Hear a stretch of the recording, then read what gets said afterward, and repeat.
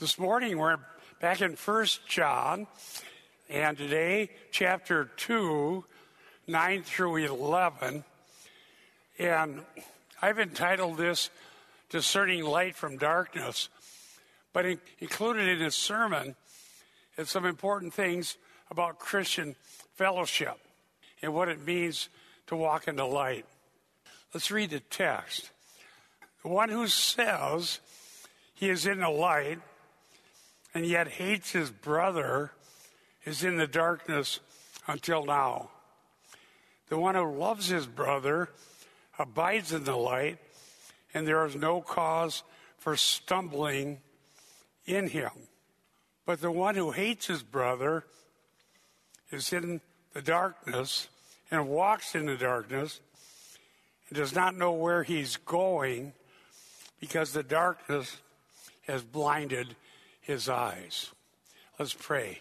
Thank you, Father, for revealing truth to us about the gospel.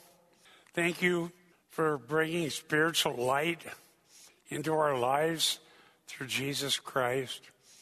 And may we listen when you're telling us how important Christian fellowship is. We ask you to help us, Lord, in Jesus' name. Amen. Let's go to 1 John 2:9. The one who says he is in light and yet hates his brother is in the darkness until now. If you wonder why the emphasis about relationships between brothers and sisters in Christ within the church, you might think about what we're going to come to later in 1 John, where it says they went out from us because they were not really of us. So the false teachers who claimed to be in light but weren't made nothing but trouble for the church and then left. And John's diagnosis is they weren't really of us, meaning they really were walking in darkness. Later in this sermon, we're going to look at a little story. I don't know how much of it we'll have time for, but about the healing of a blind man in John 9. One of the amazing stories in the whole Bible. So in John, when he says, the one who says, I've told you this before, this is John's way of identifying the false teachers, the claims that are not right, the claims that he disagrees with. We see, for example, in 1 John 1:6, 1:8, and 1:10, if we say. That if we say means there really are people saying that, don't listen to them. And then in 1 John 2, 4, 6, and 9, the one who says, the same idea. The Gnostics, for example, I'm not saying that I know the opponents were Gnostics in a technical sense, but they were certainly a problem in the early centuries. They claimed to be enlightened, but they were actually in darkness. False teachers rejected fellowship that existed among followers of the gospel. They were in darkness. It says in Luke 11:23, he who is not with me is against me. He who does not gather with me scatters. Just think about it. If you've read the Gospels, you've read the stories about Jesus and his ministry, the people he healed. How about in Luke, about the woman who wept on his feet and her sins were forgiven? And many other stories. We'll look at the one in John 9, healed blind man. Imagine if Jesus came, forgave somebody's sins, healed their physical maladies, and they had this profound experience, cleansed the leper, and then the person said, nah, I don't need any of this fellowship. I'm happy with what I got. I don't want to follow Jesus, because if I do that, I'll have to run into his followers, and I don't want anything to do with them. And that would be very bad. So that's why Jesus said, you're scattering if you don't gather with me. You come with me. There were incidents in the Gospel of John where people were miraculously fed, and they got into a dispute about Christ's flesh and blood, and they all got disgusted and left. And a handful of disciples that are still there, his closest ones, he said, are you going to leave too? Where should we go? You have the words of life. My dear friends, if we're Christians, we must know that Jesus has the words of life. And that the only reason we're not in utter darkness is that Jesus opened our eyes to the light. And John is saying, therefore, we will want to be with others who are like that. The internet has opened up all new possibilities to reject all other Christians. Oh, yes. There was a fellow who used to be very vocal on the internet, but it's been years, but I thought, this guy, what's the deal? Why he doesn't want anything to do with anybody? Well, he eventually disappeared, but, you know, I remember when I came to Christ, I was a bad case. I was hostile and angry against Christians. And I was spouting off to the guys at work. There were only three other guys. It was midnight shift. And when I got saved, I came back there knowing Christ. Every one of them knew something changed. They were afraid to ask what. Until the end of the day, I told them I met Christ. Within a week, I was in a little Pentecostal church that had brought the gospel to Diane and her family. And even though those guys I worked with would have way more in common with me by nature than these little old Pentecostals, as soon as I walked into the light, I went into that little church and I was home. Because I'm a different person than I was 2 weeks ago. And they received me. They received me into fellowship. And they cared about me. And they prayed for me. That's what Christian fellowship is. We know the Lord.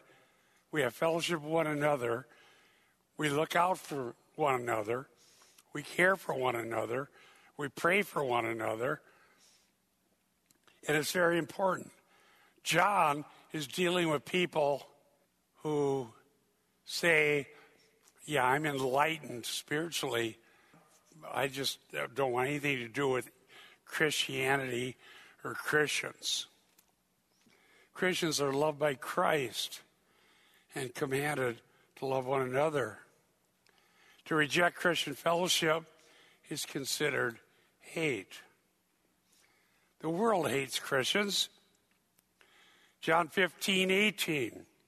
If the world hates you, you know it has hated me before it hated you. And the world does hate us. Our ideas are offensive to them.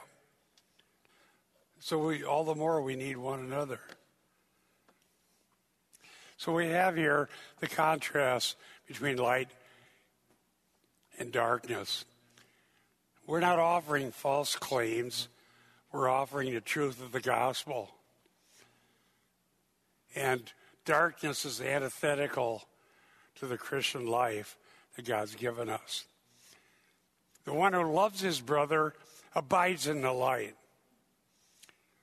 Light is an attribute of Christ. God is the one who spoke in creation and said, "Let there be light." Throughout the Bible, light is used as a reference to God's truth, his holiness, and his divine nature. In John 8:12, Jesus said this, "I am the light of the world. He who follows me will not walk in darkness, but will have the light of life." Abiding in light means faithfulness to God and love for others in the body of Christ. Abiding is important. Abides, meno in the Greek, stay put. This is here, this is now, this is from God, and I'm staying put with the Christian gospel. We will have light if we do that. John associates light with truth and love. It says in John 3:21, but he who practices the truth comes to the light so that his deeds may be manifested as having been wrought in God. So we need to walk in the light. And then it says, and there's no cause for stumbling in him. The word stumbling, scandalon, where we get our word scandal. And it denoted a trigger of a trap, or, as I'm saying here, enticement to ruin, an offense. And we know that offenses will come, but the Bible says that woe to the ones through whom they come. That's in Luke 17:1. Jesus said it's inevitable that stumbling blocks come, but woe to him through whom they come. Consider with me 1 Corinthians 1:23 and 24. But we preach Christ crucified. To the Jews, a stumbling block, and to Gentiles, foolishness. But to those who are the called, both Jews and Greeks, Christ, the power of God, and the wisdom of God. You see, the world will talk about Christ, or the Christ, or a Christ, or Christ consciousness, or the Christ spirit, or some kind of a universal Christ, but they won't accept Christ crucified. And that's what we preach. This isn't for a lack of being able to comprehend the concept. They don't like the idea that a Jewish Messiah who was crucified is the only way of salvation. So when we come to Christ and we love the brothers, and the cross means everything to us, then we're not going to offend other Christians. Oh, there's times you can't help it. Somebody's going to be offended because they got some kind of problem. But for any Christian, the message of the cross should bring joy when it's heard. The gospel's been so watered down in the last 100 and some years that when you do hear somebody preaching the truth of the cross in a biblical way, I don't know about you, but I rejoice. Listen to that, the real gospel. How great. You turn on a TV preacher. Nope, something else. The cross is a scandal. The cross was the place where the most despised, the worst of the worst, went. So here is the only sinless person in the history of the universe, fully human and fully God, Jesus Christ, who deserved no punishment, who was crucified like a common criminal. And we have to believe that to be saved. Oh, yes. So I want you to understand what John's saying. That's what it looks like to walk in the light, to believe in the crucified Messiah. And the only real fellowship we have is with others who believe that. Oh, if it was preached in every pulpit in America, which is not, can you imagine the impact that would have? How many people would be converted? Church would be something totally different. Since the cross is necessary, that's enough. That's enough. We have to have the cross. And it's offensive. And it's necessary. And because of that, we don't need to add offenses by coming up with our own goofy stuff, making ourselves human lawgivers beyond God, or making some requirement that the Bible doesn't make and offending people with that. The cross is all the offense we'll ever need. But we must embrace it. 1 John 2:11a. But the one who hates his brother is in the darkness and walks in the darkness. Hate towards fellow believers is a symptom of spiritual blindness. Now, this doesn't mean, by the way, every time you're accused of being a hater, you are. Do you realize that, especially now we have an election year going on, there are a lot of people out there that label anybody who doesn't agree with their own ideas hater. You're a hater. I think men should use the men's room and ladies should use the ladies' room. It takes a lot of education to come up with that. Oh, you're a hater. Really? I'm a hater? That's not what we're talking about here. We're talking about the others who have embraced the cross and who love Jesus Christ. They're our sisters. They're our brothers. We care about them. We guard them. We protect them. We pray for them. And our lives are intertwined in some real ways. In eternity, that's who we'll be with for all eternity. So we can't hate fellow believers. The word walk, peripateo, means a manner of life. A manner of life that shows that light has shined into our darkened souls and we're different than we would have been. It says in John 3:19, this is the judgment, that the light has come into the world. Men love darkness rather than light, for their deeds were evil. Think about Paul or Saul of Tarsus at his conversion. It's amazing. Nobody could have been more full of darkness. He was spewing hatred for the disciples of the Lord, arresting them, having them thrown in prison. When they're killed, saying, yes, kill them, these evil Christians. And then he sees Jesus supernaturally. Who art thou? I'm Jesus whom you persecute. Jesus says, if you persecute my people, you're persecuting me. And if you want to see a life that was full of darkness and suddenly became full of light, read in Acts about the conversion of the Apostle Paul.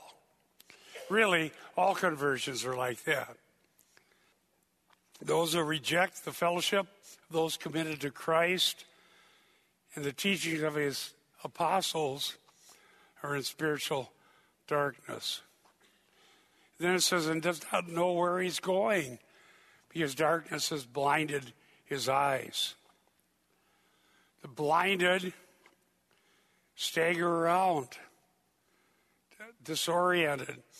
Notice this is the darkness has blinded. And you can't see where you're going. The word darkness, scodia, is used 3 times in verse 11.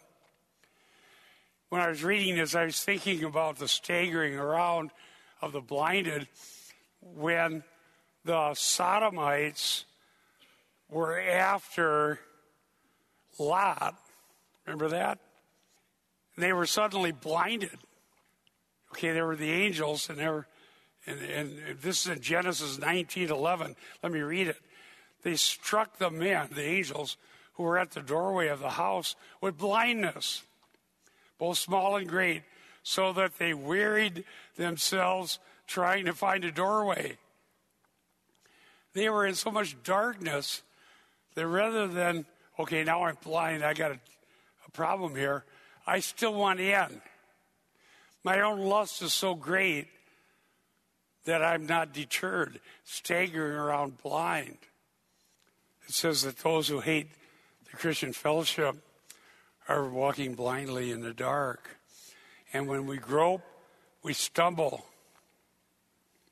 When we believe the truth and when we believe in Jesus Christ, we have clear guidance. If we're in darkness, we have a spirituality of our own making. We grope around blindly.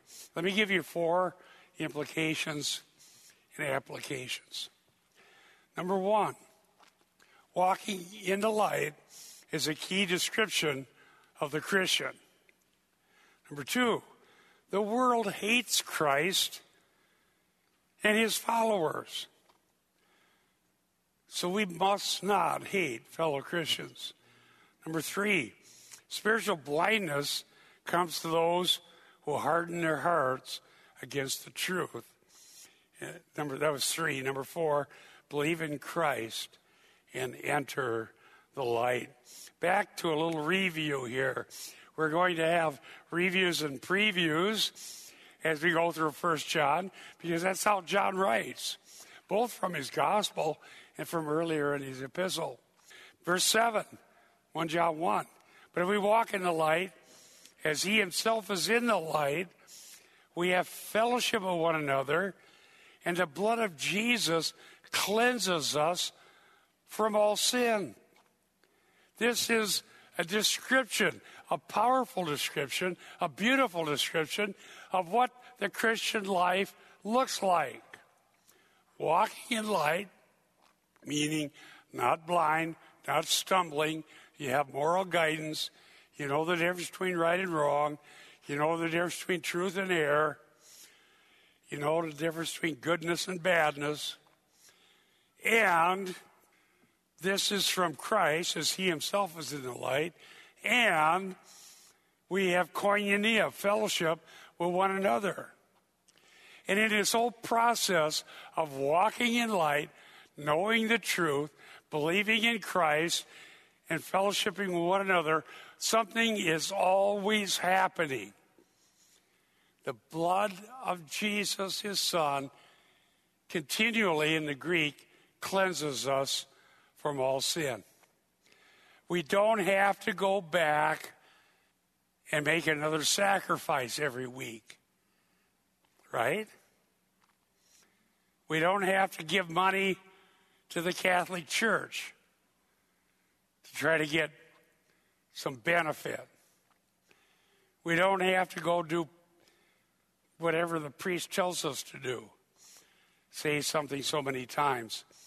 See, people are willing to believe in works, but they're not willing to believe in grace. This is saying that believing and trusting and walking results in continual cleansing. In other words, it isn't like from Sunday to Sunday you start accumulating guilt. A little more, a little more, a little more. Well, that was bad. I shouldn't have done that. I shouldn't have yelled at this person. I shouldn't have done that. Sunday comes. All right, now where do I get rid of it? What do I do? What sacrifice do I make? There's only one sacrifice. It's been made once for all. God's pure, holy nature is ours in a derived sense, not an absolute one. And the light is derived from God. And by walking according to his grace and believing his promises, we are continually cleansed. So what does that mean? That means the religious leaders don't have anything to sell you. We donate money and support causes and so on, yes, because we freely choose to do that. But there's nothing to be sold in regard to forgiveness of sins. It's a free gift. And it's always a free gift. And since we're all cleansed, we pray for one another and patiently help each other along in God's grace. Why? Because nobody else is going to do it. We already found out from the Bible the world hates us. We got to help take care of each other. And that brings us to James 5:20. Let him who know that he who turns the sinner from the error of his way will save his soul from death and will cover a multitude of sins. Now we know love does this. Christians help each other. If one of us is straying from the truth, others will try to get us back from that, back to the truth, back out of the darkness. We've all known people who walked away. I'm not talking about just a local church, but from Christ. I even had an apostate preacher that I contacted, one of our people contacted him some years ago, and he wrote me a letter. But he said, oh, yeah, I'm sure this fellow's well-meaning. It's a waste of time. Since I've renounced Christ, I am so happy. He said, I become wealthy. I have a powerful business. My family's happy. Best thing I ever did was renounce Christ, so don't even bother praying for me. That's what this guy told me. Oh, that's what an apostate looks like. But a lot of times there are people who aren't apostate who might wander, and they need a loving Christian to say, we want you, come back. We care about you. You need the Lord. It says in 1 Peter 4:8, above all, keep fervent in your love for one another, because love covers a multitude of sins. Same thing as we have here in James 5:20. So we have to care. It has to be important. I've had people criticize me for writing articles. My dear friends, I don't write all these articles, 130 some now, because I hate anybody. I don't get a salary for doing it. I don't know what tangible benefits to me there are, but I'm trying to help people not go astray. And I'm trying to help Christians not believe things that are false. We were talking about it in Sunday school. Eric was. There was a guy last year claimed that God told him the stock market's going to crash in October or November 2015. I wrote an article that said he doesn't know that. Whatever, don't make your investment decisions. I don't know if it's going to go up or down. But this guy doesn't know either.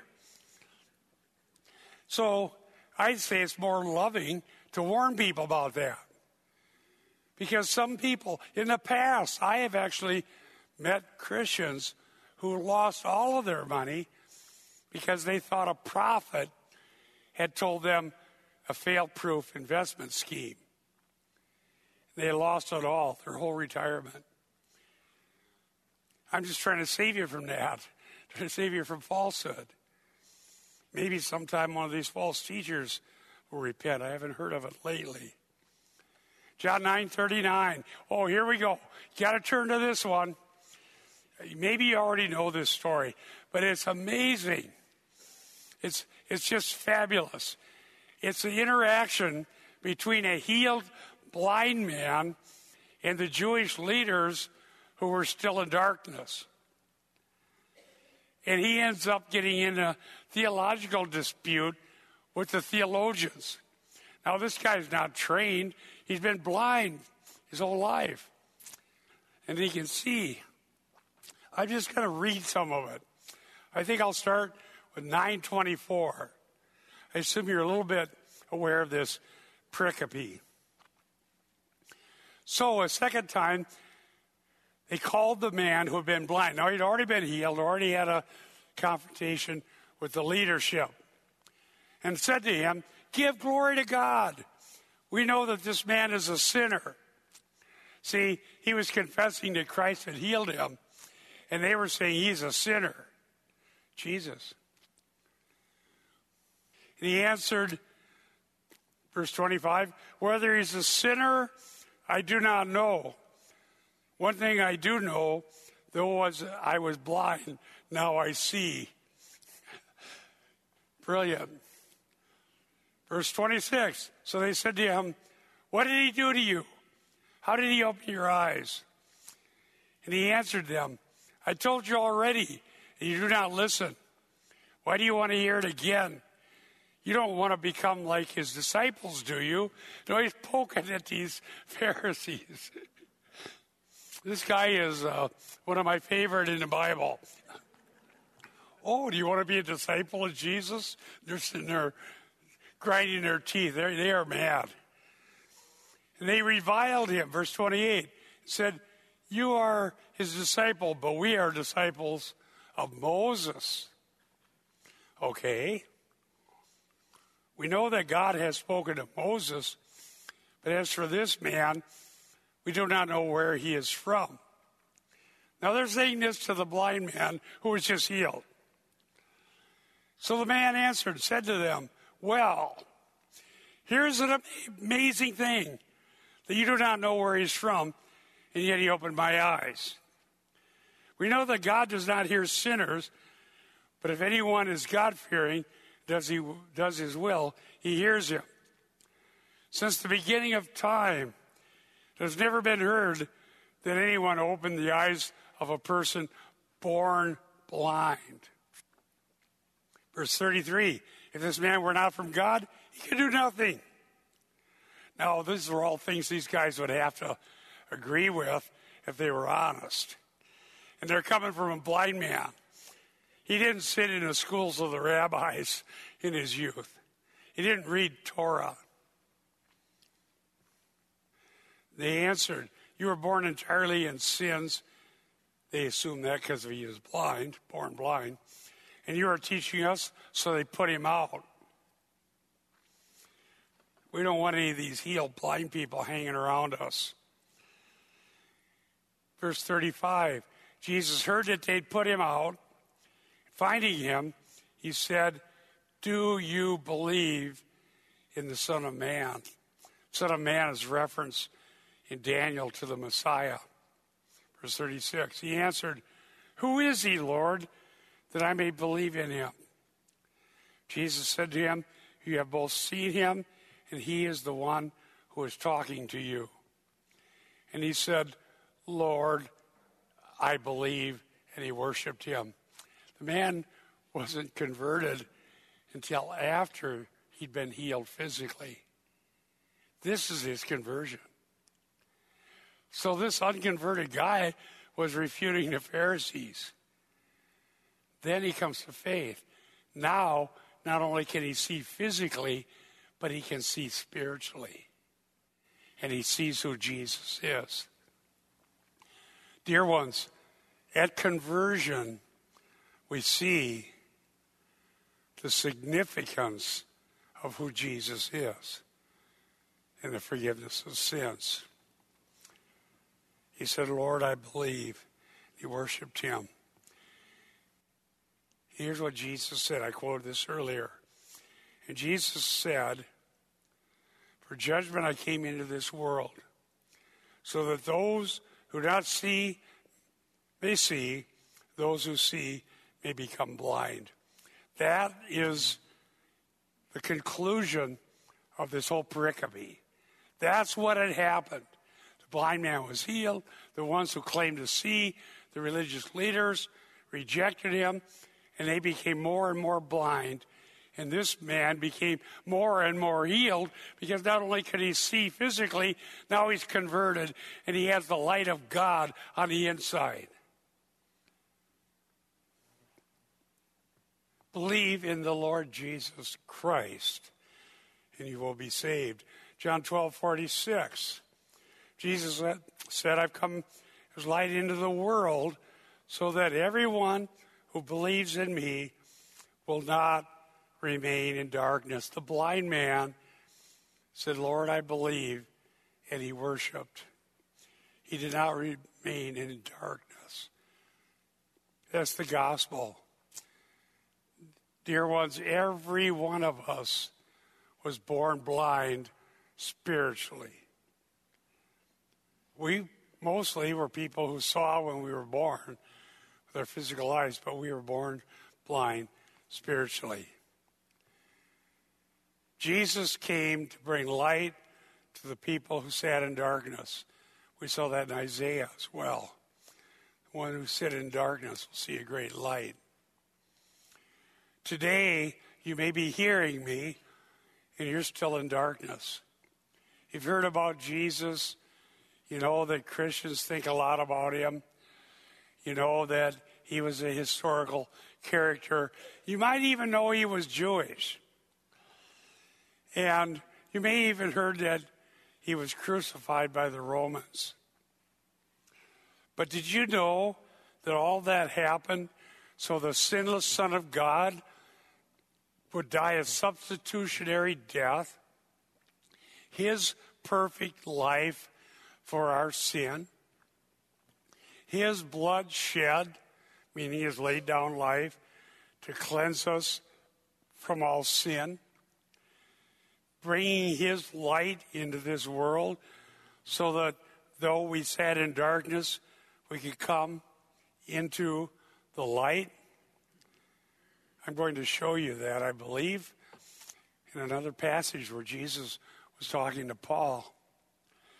And he was raised from the dead on the third day, bodily. He appeared to many witnesses and bodily ascended into heaven, from whence he'll come again.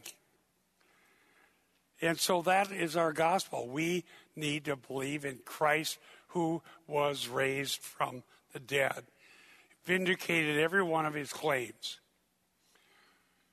Now the question for everyone that hears this, even if you're out there watching on TV, are you going to spend the rest of your life in darkness, or are you going to come to the light and believe in Christ?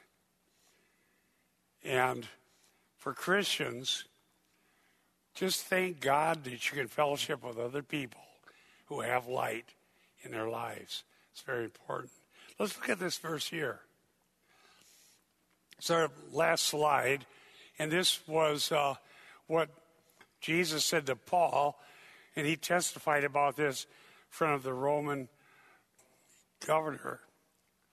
This is what Jesus came to do, to open their eyes so that they may turn from darkness to light, from the dominion of Satan to God, to receive forgiveness of sins and inheritance among those who have been sanctified by faith in me. That's an awful lot of Christian doctrine that Paul recounted to that Roman leader. What's this all about? What's all this trouble in my kingdom? These Jews are in a big uproar and causing all kind of trouble. Remember that in Acts? And this is what Paul said. Well, here's what it's all about. Let's look at this. We already saw open our eyes. Turn. What's that word turn? Turn in the Greek is epistrepho, and it's a synonym for conversion. Conversion is being turned 180 degrees. Everything changes. It says in 2 Corinthians 3:16, whenever a person turns to the Lord, the veil is taken away. So there was a veil that kept us in darkness. Our minds didn't work right. Our moral guidance was broken. We affirmed what's evil and rejected what's good. And we didn't give honor to God. But when God opens our eyes, we turn to him and we come into the light. All were under the dominion of Satan. Even if you don't believe there's a Satan, you may think Satan is just a big myth for the cartoonists, the little horns and pitchfork and all that stuff.